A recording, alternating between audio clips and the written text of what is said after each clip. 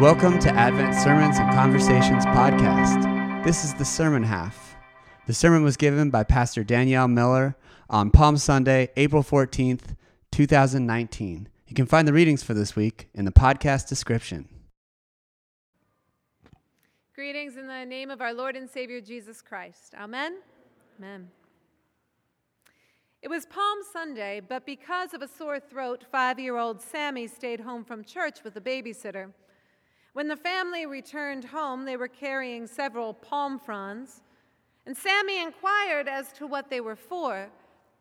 People held them over Jesus' head as he walked by, his father responded. "Wouldn't you just know it," Sammy complained. "The one Sunday I don't go and he shows up." Palm Sunday is about showing up.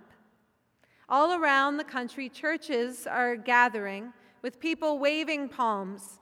It's a busy season, the beginning of a busy week. There's something about it, something intriguing that I like to believe is more than just the free leafy giveaway.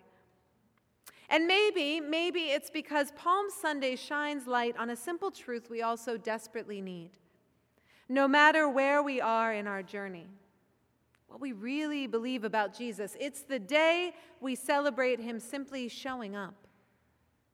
I mean, Jesus shows up all the time in the least likely places in the most unexpected ways, refusing to shame prostitutes, calling out the religious elite, feeding hungry people living on the margins, hanging out with the tax man. Sorry, accountants, it was a long time ago. I'm sure you're good now. In fact, Jesus' ministry is all about showing up. But Palm Sunday seems different because that's simply what it is. Jesus showing up, riding into Jerusalem on a colt, again choosing the unexpected and standing with the marginalized. And it's the big kind of showing up too. He's riding into certain imprisonment, torture, death. It's not like the whole arrest thing comes as a surprise. The elite that he's called out, they've been plotting his death for a long time. I mean, you can only rouse so many rabble before the Pax Romana, the great Roman peace, will take you out. But Jesus shows up anyway. Any other sane individual would book it on the nearest camel for parts unknown, but not Jesus. And so his showing up, the simplicity of it, suddenly becomes unfathomable.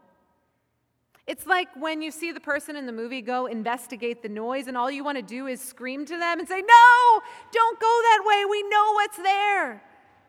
You know what's waiting for them, but they go anyway. Jesus goes anyway. And why? What could be so important that he's willing to die for it? Now, have you noticed there are no hosannas in Luke? Not one. I'll give you a minute to scan the reading if you don't believe me. We find hosannas on the lips of crowds gathered in Matthew, Mark, John, but Luke doesn't have time for anyone else's agenda. He has a statement to make. Hosannas are not needed because Jesus already knows. God already knows even before a word is said. The people do not need to cry out for help because help has arrived. Jesus shows up.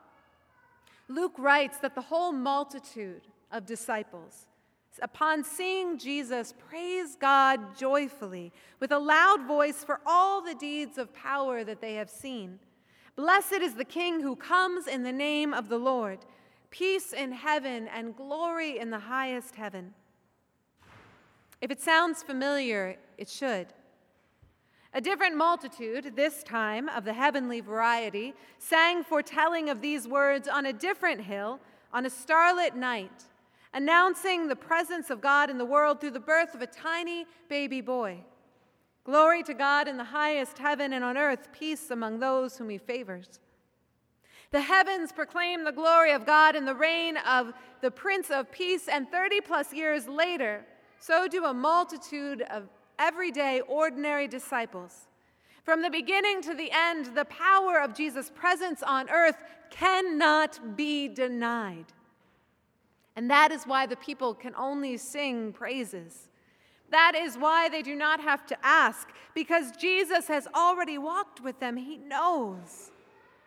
He knows. The people at the side of the road, they didn't have it easy.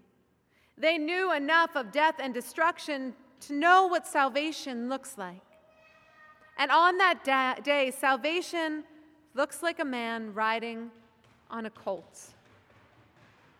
They saw a glimmer of hope in this Jesus, even among the most skeptical gathered.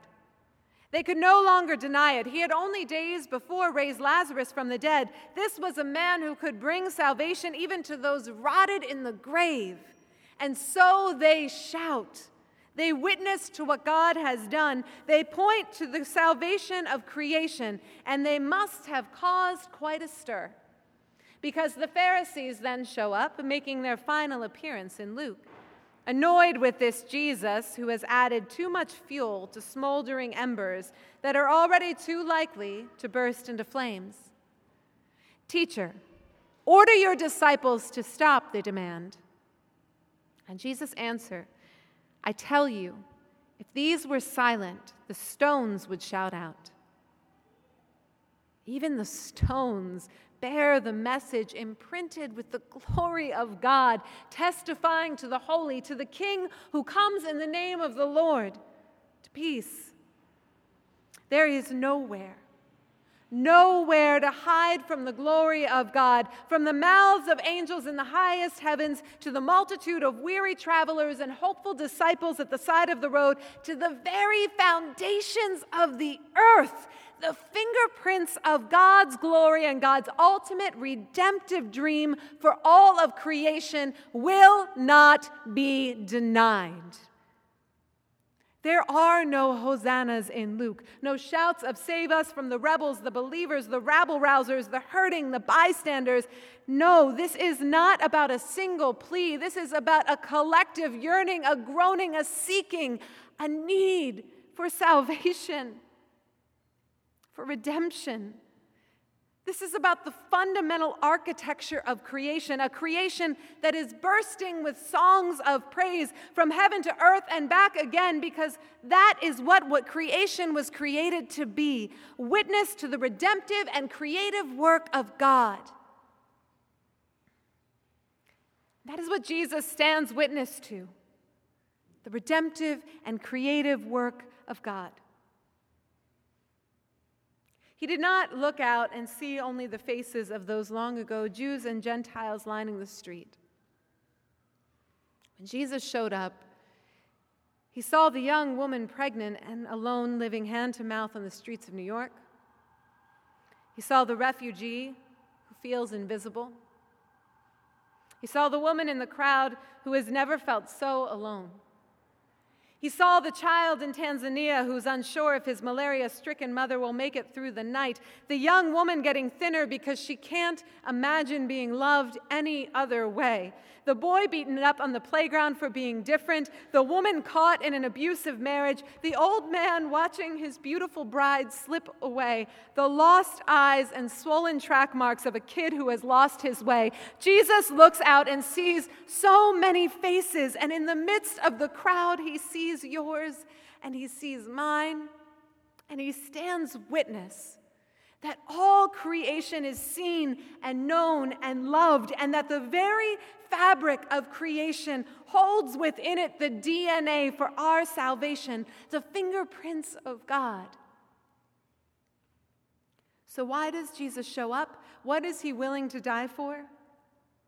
The answer is them and us and me and you and the totality of creation. Not because we're so deserving, because let's be honest, we jump on the bandwagon with the rest of them, shouting God's praises with one breath and crucifying the Son of God with the other. No, he shows up because we are his beloved.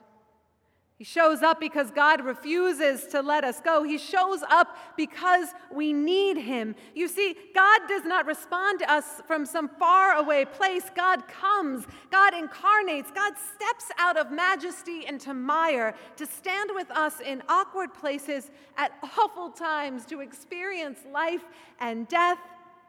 God answers our brokenness in ways so utterly unexpected that we have got to look again to see if it could possibly be true. Jesus shows up and stands witness. And if you were to block out the angels and imprison his followers, even the rocks would bear witness to the glory of God and the hope for salvation built into this world, available to all creation from the beginning of time through the very dirt out of which we are molded. God will not be denied. God's glory cannot be denied, not for long. It will make itself known because God cannot and will not be contained. God cannot and will not be destroyed. Even though we've tried our best to make God small, to parse out where God belongs and where God is at work, God has proven time and again, even in death, there is nowhere to flee from the presence of God. There is nowhere that God is not. And so we stand with the angels that heralded his birth long ago. We stand with the disciples at the side of the road. We stand with the very stones. And we stand witness to what God is doing, what God continues to do in our world. What can we do but sing praises when Jesus shows up? Amen. Thank you for listening. You can find us online at adventnyc.org. Our services are 9 a.m. and 11 a.m. in English and 12:30 p.m. in Spanish at 93rd and Broadway.